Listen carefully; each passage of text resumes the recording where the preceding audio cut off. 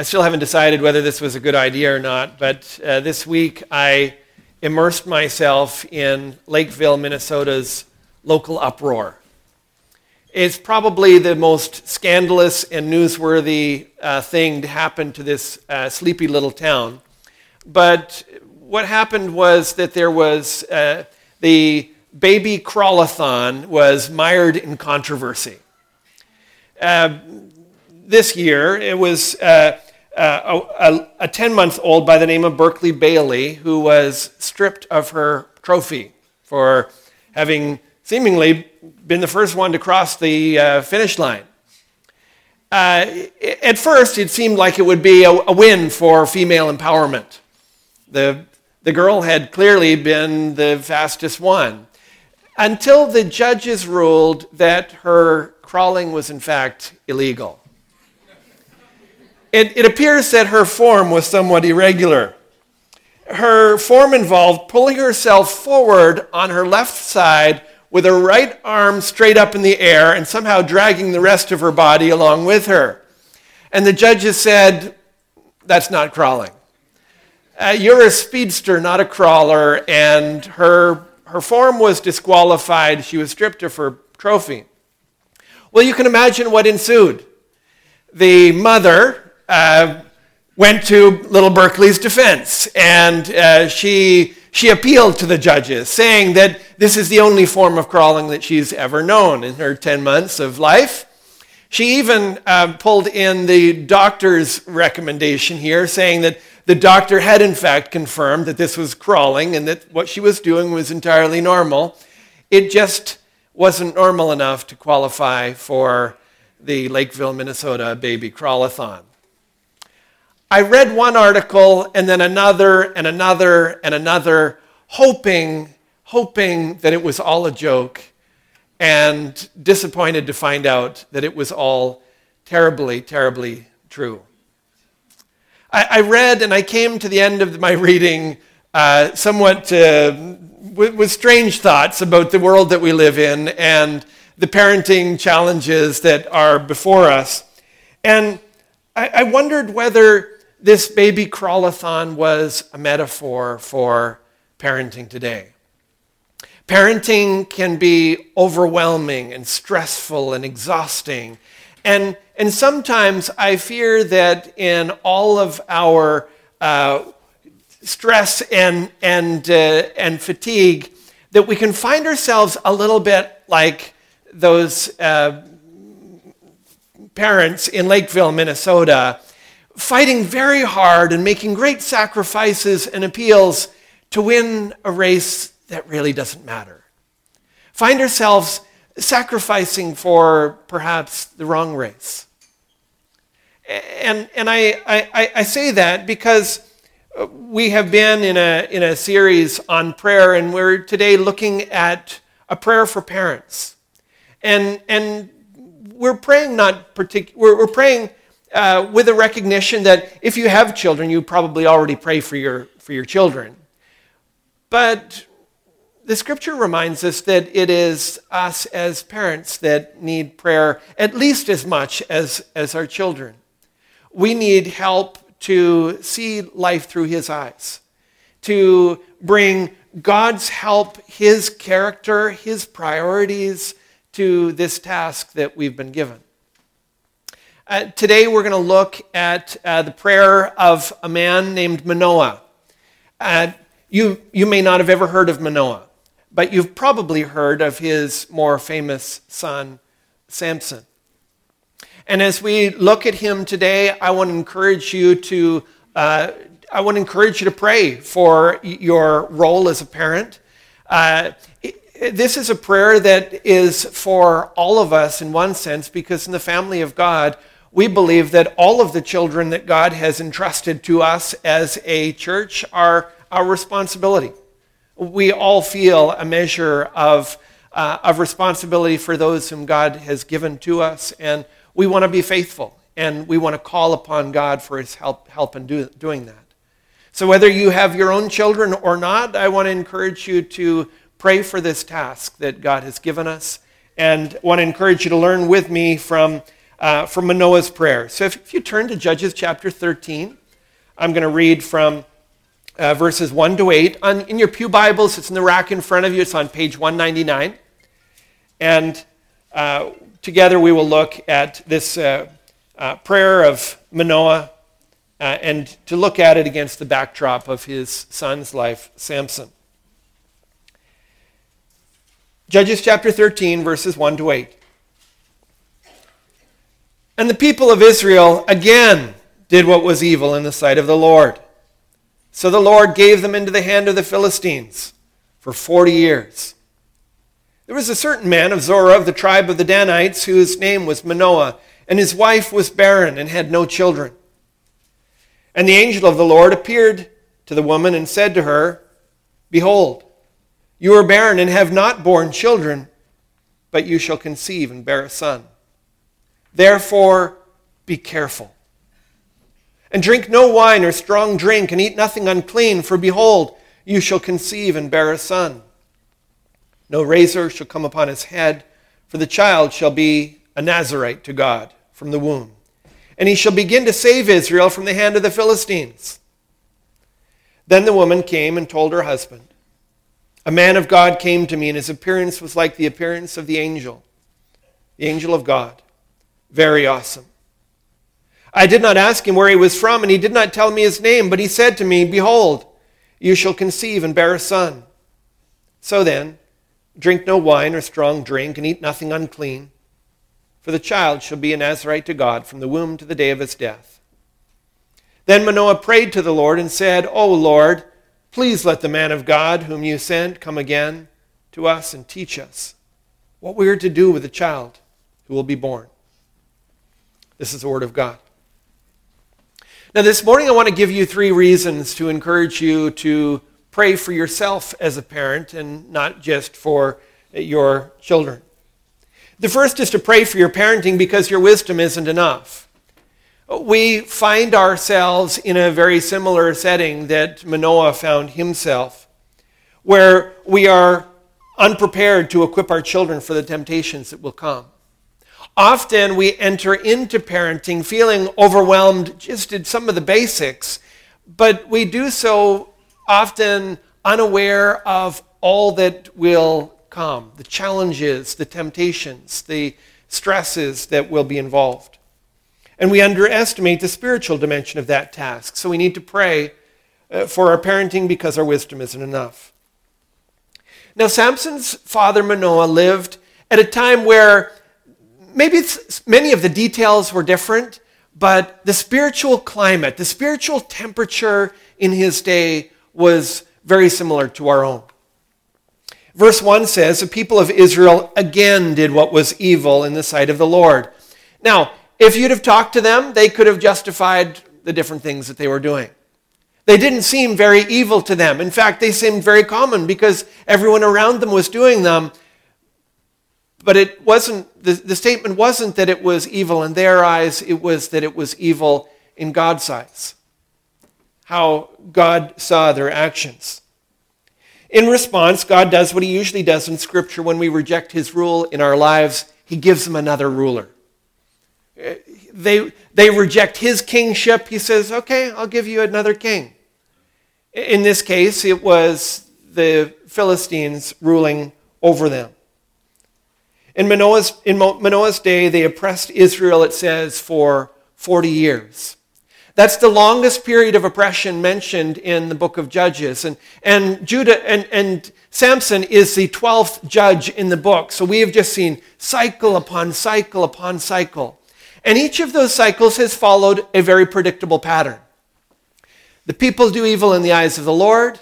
He gives them over to another ruler, to the oppression of another people. They feel the stress of that. They feel the pain of that, and they cry out to the Lord, please deliver us. And he raises up a judge, a deliverer, to set them free. We've seen that pattern 11 times now in the book of Judges. We come to this final judge, and the beginning of the pattern seems to match. We see that they are doing evil in the eyes of the Lord. we see the Lord giving them over to the Philistines, only this time nobody cries out for help. They have become so used to and so complacent with the way things are, they don't even bother to ask God to change them. They're just resigned that this is the way it'll probably always be. In fact, when God does raise up a Samson, he does raise up a deliverer for them. He skips that step where they actually cry out to help, and he raises up a deliverer anyway. When God does that, and he actually secures a victory where he brings a defeat upon the Philistines, those Philistines actually come to Samson, rebuke him, arrest him, and bring him to the Philistines themselves. They have become so used to the rule that it just feels normal to them. Now, today, God doesn't usually hand us over to the Philistines. That's not the way he responds to our sin. But he does respond in a similar way, in that when we reject his authority in our lives, he gives us over to our own sinful thoughts. Romans 1:28 describes it like this. It says, "And since they did not see fit to acknowledge God, God gave them up to a debased mind to do what ought not to be done." God will let us have our own way if we reject him. He does not force himself upon us. If we want to reject his plan and his purposes, he will freely give us over to what we want. But our moral compass is warped in the process. We don't see sin as sin anymore. We lose the line and becomes blurred between right and wrong, between wisdom and foolishness. We struggle to tell the difference between what's eternally significant and what's temporally pleasurable. And so we excitedly enroll our children in baby crawl-a-thons and think that we're making a difference, thinking that we've done something important. And this was what was happening in Manoah's day, and it's a problem for us as well. For Manoah and his wife, they had been barren and unable to have children. It had brought great disappointment and shame in their lives. But when the angel of the Lord announced that they would have a son in verse 3, notice the very next thing he said to them was not, "Boy, this is great news, you should celebrate." He says, "Therefore, be careful." This event, which would naturally be a cause for rejoicing, was, if they were not careful, if they were not giving themselves to this with a proper attention, it could be a cause for great heartache. The warning is loaded with urgency, knowing what we know of Samson's later life. Instructions are given that Samson is to be uniquely dedicated to the Lord, and there's some instructions about this Nazirite vow. He says he is going to be a Nazirite, and earlier in Scripture we have descriptions of what that was. There were three things that were required of a Nazirite vow. One was no alcohol. The other was that you were to not touch any dead corpse or anything related to the dead or the grave. And the final was you weren't to cut your hair. Usually this was a temporary vow. It was a way of expressing your complete dedication to the Lord. You're giving yourself to him. And it was temporary, it was for a short time, and it was voluntary. With Samson's case, it was from birth, and if you see the instructions to his mother here, even before birth, to his death. It was to be a lifelong commitment that this person was going to be uniquely set apart for God, given over in dedication and consecration to him. But it's curious the way the angel of the Lord describes the vow, because in verse 4, after saying not to drink alcohol, he adds, and eat nothing unclean.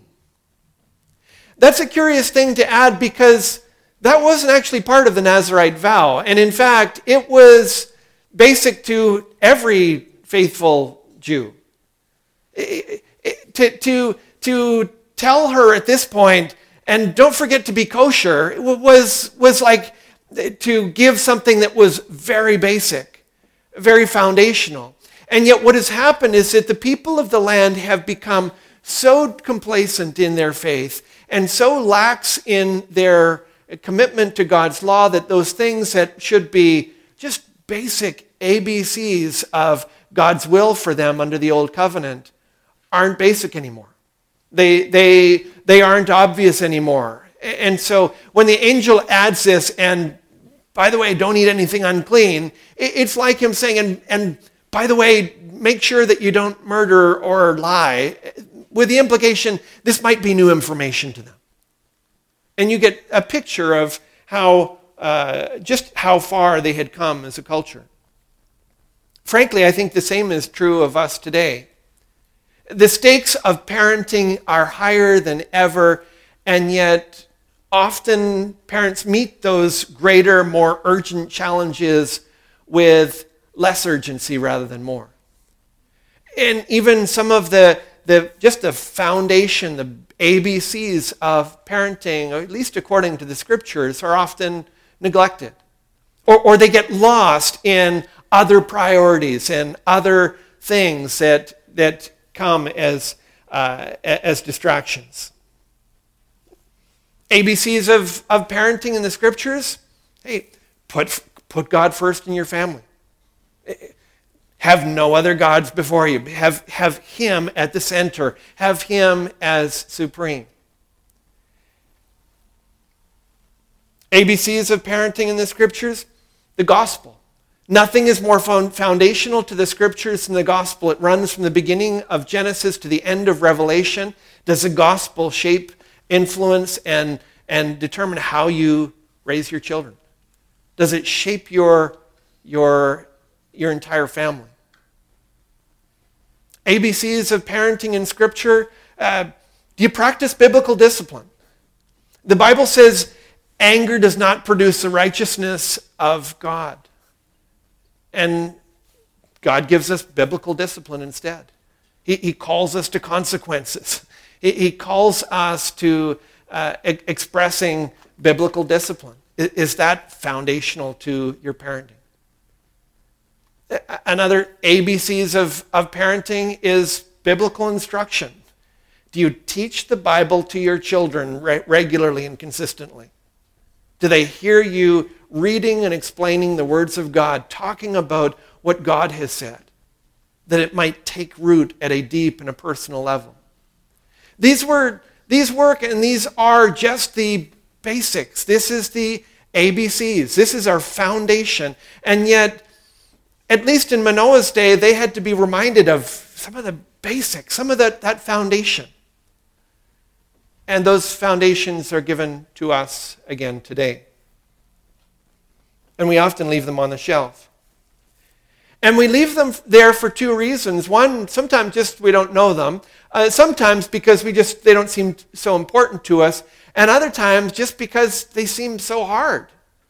Just because they're foundational doesn't mean that they're simple. And so we need to pray about our parenting. We need to pray about this task that we have been given because we want to see that task through God's eyes. And so I give you Manoah's prayer in verse 8. He says, "O Lord, please let the man of God whom you sent come again to us and teach us what we're to do with the child who will be born."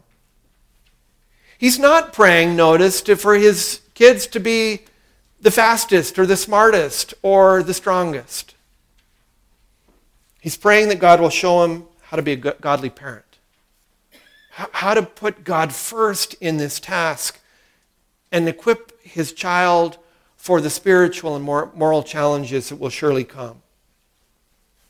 It's a prayer I believe we need to pray with humility, a prayer that we need to pray with urgency. We need to pray for our role as parents because our wisdom isn't enough. I also believe we need to pray prayers like this because our children's success isn't enough. Samson, as we will learn, and as you probably know, he was strong physically, but he was very weak morally. He was a professional success until he was a spiritual train wreck. And that's what makes his life such a warning to us.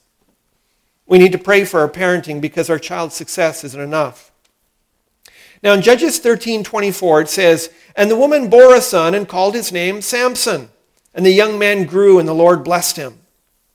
Now it's unusual at this time, in this period of history, that the mother named her son and not the father. It was usually the other way around. And it may be an indication to us here that apart from praying a great prayer in verse 8, Manoah wasn't all that engaged. He may not have been all that involved in parenting his son. That may be what we're learning from this little note that his mother named him Samson. Regardless, you can feel his mother's hope for her son's future. She names him Samson, which means sunshine. It means like the sun. And you can imagine that at a time when Israel was facing such difficulty and oppression, that this little child, after having been barren as a couple, this miracle child, blessed by God, called by God, he was light to his mother's world. He was sunshine to her. And you can see the sense of hope and expectation. Like she has met an angel that has set apart this child as special. He's going to bring the deliverance for Israel. It's going to begin with him. And you can imagine the hope that she felt. Named him Sunshine. But a bright future is a dangerous thing to put your trust in. Putting your trust in a child for your brightness, for the light to your world, is a dangerous thing to do. Samson's strength is legendary, and he was, by all standards of the day, extremely successful. You may not think of him in those terms, but when we might call a child successful if they became very famous or they were very accomplished academically or professionally, that you would look at their income or a particular job. But when you are traveling back in time to Manoah's day, this is a warrior culture where strength is everything. And Samson was about as strong as they came. He was successful in many respects. In one incident, he took on 30 men by himself. In another incident, he famously took the jawbone of a donkey and took on 1,000-man army and defeated them. He was successful to the point that he could have been a great general. He could have been a great king.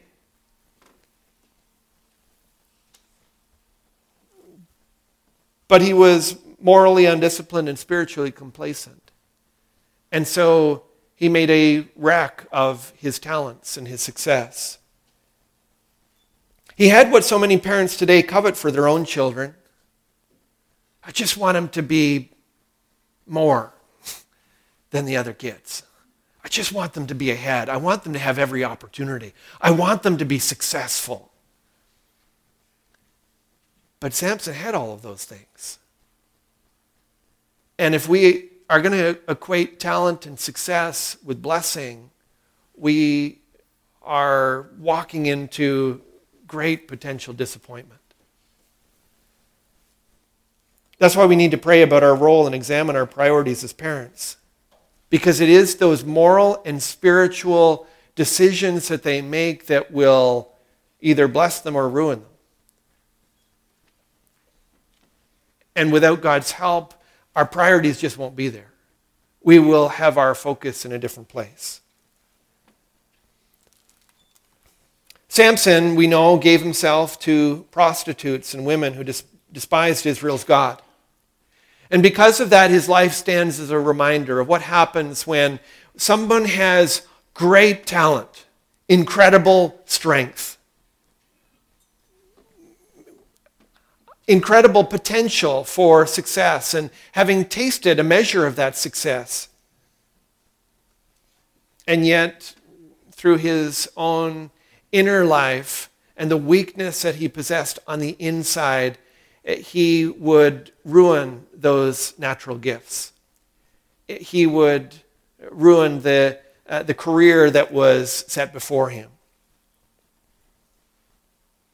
His life stands as a reminder of the danger of pinning your hopes for a child's blessing on talent and success. Do your priorities as a parent reflect what your child's greatest needs really are? When you look at where you invest your time and your energy, your words and your actions, your schedule, and what gets you up in the morning, does it reflect the spiritual and the moral challenges that your child will face in this life? Or is your priority in a different place? Are you giving yourself to a different challenge? Pinning your hopes on a different place for your blessing? Do you have an urgency about the spiritual battle you're preparing them for? Do you pray about how you need to change as a parent and not just how they need to change as your child? We need to pray about our parenting because our child's success isn't enough. We also need to pray about our parenting because our child's happiness isn't enough. Like the baby crawl-a-thon, if you make your child's happiness your number one, make that the race that you are going to commit yourself to, you are inviting potential great difficulty. Because short-term happiness can end in long-term misery. We need to pray for our parenting because our child's happiness isn't enough. Now, I feel with Samson we get what I think every parent would benefit from.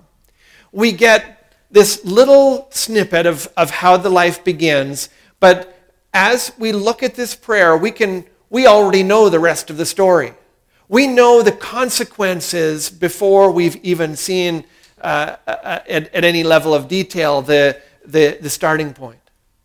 And so often we don't get that, right? We make decisions as parents. We decide what we're going to focus on and what we're not. We decide how we're going to respond to our children's behavior when they're young, and we make decisions about how we're going to relate to their moral formation, their spiritual formation, but we don't get to see how that's all going to turn out, whether it makes any difference.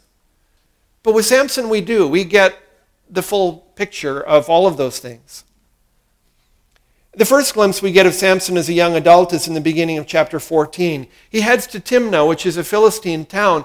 And even as you're reading that, right away you're thinking, wait a second, this is Israel's deliverer. He's the one who's holy, the Nazarite, sanctified and set apart for the Lord. What's he doing heading to this uncircumcised town? What's he doing there? Why would he be wandering in that direction? Then in verse 2, we get a window into his relationship with his parents. It says, then he came up and told his father and mother, I saw one of the daughters of the Philistines at Timnah. Now get her for me as my wife. Marrying someone who's not committed to the Lord was forbidden to the Israelites. That was just one of the basics. They knew all about that. And in their day, it was more common for the parents to arrange the marriage, look for a relationship that was going to be safe and a good match, and yet here there's none of this. Samson, the golden child, is in control. Samson doesn't even feel the need to plead with his father. It's a demand, right? Get her for me. Do it. And I feel like I've heard and experienced versions of this story in my own life, in my own family. I experienced them, thankfully, young. I experienced them with a child sitting in the high chair demanding this one, not that one. I experienced them in the supermarket checkout lane where I want that candy, get it for me. I want this toy, not that one.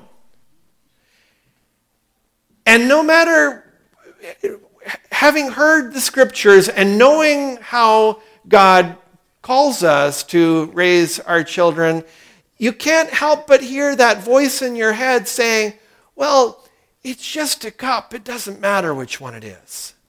It's just a toy. It's just a candy. It's just... And then you realize, but it's not. It's not just a cup. It's not just a toy. It's not just a candy. It's a battle for the moral center of a child. It's their taste of self-control or lack of self-control.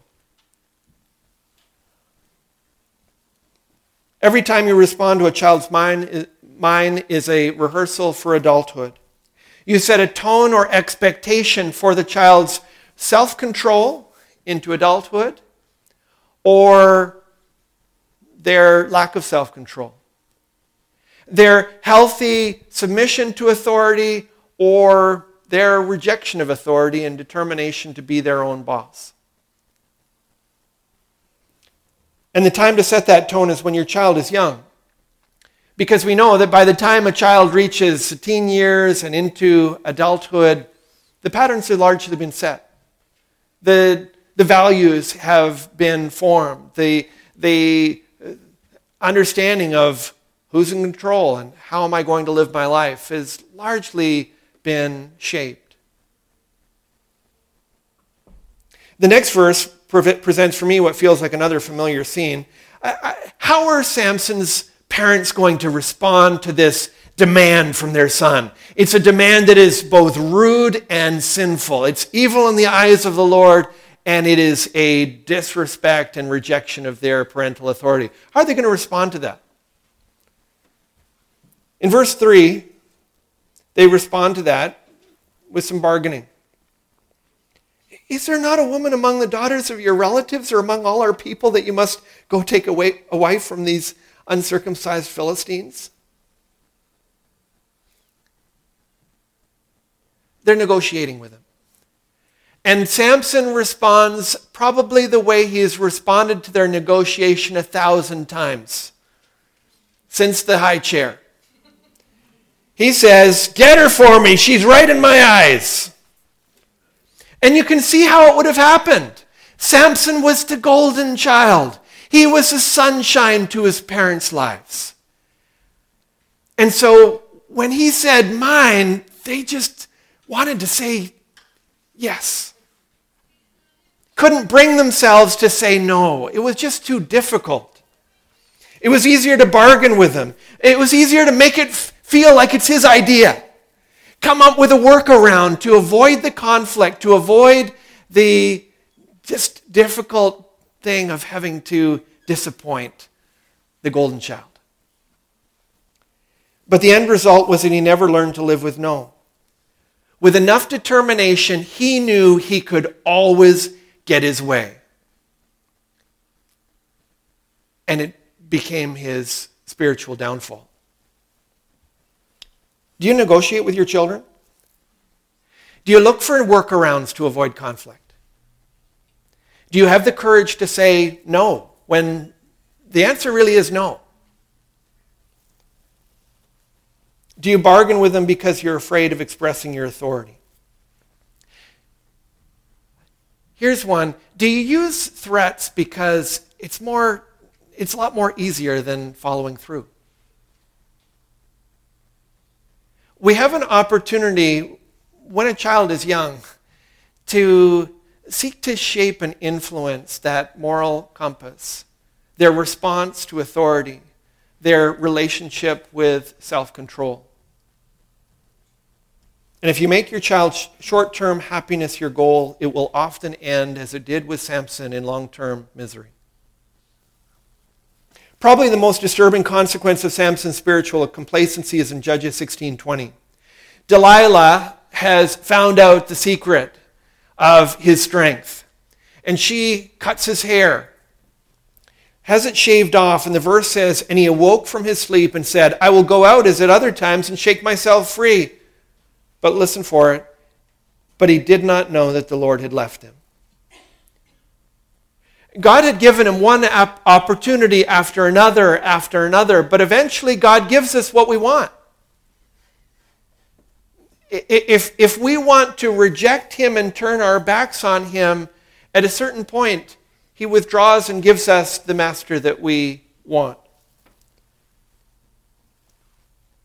Samson ignored the Lord for so long, he didn't even know when the Lord had left him. Will your child know when the Lord has withdrawn his grace? Is God so peripheral in your family that if your child moved out and moved on and God was no longer a part of the picture, that they wouldn't really notice it? Apart from a little bit of time on a Sunday morning, they could just carry on as usual and wouldn't even really notice a difference. Is that the place that you're in? Ironically, when a parent makes their child's happiness their primary goal, their child seldom ends up happy. With Samson, as the Lord took his power from him, he was ruined. You know that he was arrested by the Philistines. He was humiliated by them. He was a man who died in captivity with that gruesome scene with his eyes being gouged out. And his life stands as a warning of what's at stake in our parenting. And because of him, I want to encourage you to pray Manoah's prayer. I want to encourage you to pray not just for your child, and we all want to pray for our child, but to pray for yourself as a parent. To pray that you would make the Bible's priorities for your parenting your priorities. To pray that you would seek God's will for your parenting, and that starts with the ABCs of the Scripture's teaching in that area. And to pray that God would give you the patience and the grace and the consistency that your child needs. It takes strength. It takes God's help. It takes God's eyes. And that comes to us as we seek him in prayer. We also need to say, though, that the reality is that all of us fall short of what the Scripture teaches. We're the ones, if you are a follower of Jesus Christ, we are the ones who admit to ourselves and to God, we missed the mark. We fell short. We sin. And we would be helpless and hopeless without the grace of Jesus Christ. And so there are no perfect parents. There is only a perfect God. And we cling to him and we look to him. We call upon him for grace. Even if we've done all that God's word says, even if we have been perfectly faithful to his teaching and his laws, we believe that parenting is by grace and not by law. We don't say to God, I'll do this for you so that you give me this as a child. That's not the bargain. We say, God has given me everything as a free gift, and of course, I give myself to him, and I want to be as faithful to my child and to my Lord as I possibly can. But it's by grace. I trust him with the results. God doesn't owe me anything. I don't control what happens. I don't rule the circumstances. I give that into his hands. We need to say that at least because when we look back to the garden, we see Adam and Eve. We see two people who had a perfect parent. They knew only his perfect love, only his perfect holiness and righteousness. And they still chose to turn their backs on him and sin. And so we cling to the grace of God. And we cling to a God knowing that we need him and we need to entrust our children to him. Thankfully, Jesus teaches us how to wait on those who do what Adam and Eve did, do what Samson did in the story of the prodigal son. Jesus tells the story of the prodigal son, that son who demanded his inheritance and treated his father like he was already dead. The son who squandered his money and his opportunities and brought shame on the family. When that son finally came to repentance and started on his way home, Jesus says, while he was still a long way off, his father saw him and felt compassion and ran and embraced him and kissed him. In case you didn't know, that kind of love and grace to someone who has caused you that kind of pain does not come naturally from the heart of a man. That's something that only God gives. That's why I'm encouraging you to pray for you as a parent as much or more as for your children. In ourselves, we would either give up waiting or greet our straying children with probation and condemnation. But we know that this is the grace of God that he has offered to us. We know that we are the children who have turned our backs on God and run away from him. And while it felt like we were taking steps back to him, while it felt like we were repenting and turning around and coming back to him, Jesus reminds us, while we were still a long way off, the Father came to us. The Father came running. He came with arms outstretched and received us and forgave us and blessed us with a grace that we know none of us deserved. And so we call upon him that we might reflect on the Father that he has been to us, and so somehow, having experienced and tasted of a grace and a love that we still can't fully understand, that we might express that same to our own children when they return to us in repentance. Let's look to God for that grace and call upon him as we join together in prayer. Heavenly Father, we just confess before you that we often pray about our children as if they're the ones that have to change, and only them. But the reality is that our children need more from us as parents. We don't want to wake up when it's too late and find out that we'd run the wrong race. To realize that we'd sacrificed for the wrong things.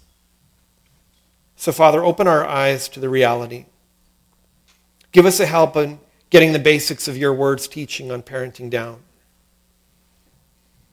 Forgive us for thinking that we have blessed our children by just providing for them materially or investing in their talents and success. Help us to prepare them for the moral and spiritual challenges that will come. And help us to reflect your heart as a parent. For we ask you in Jesus' name. Amen.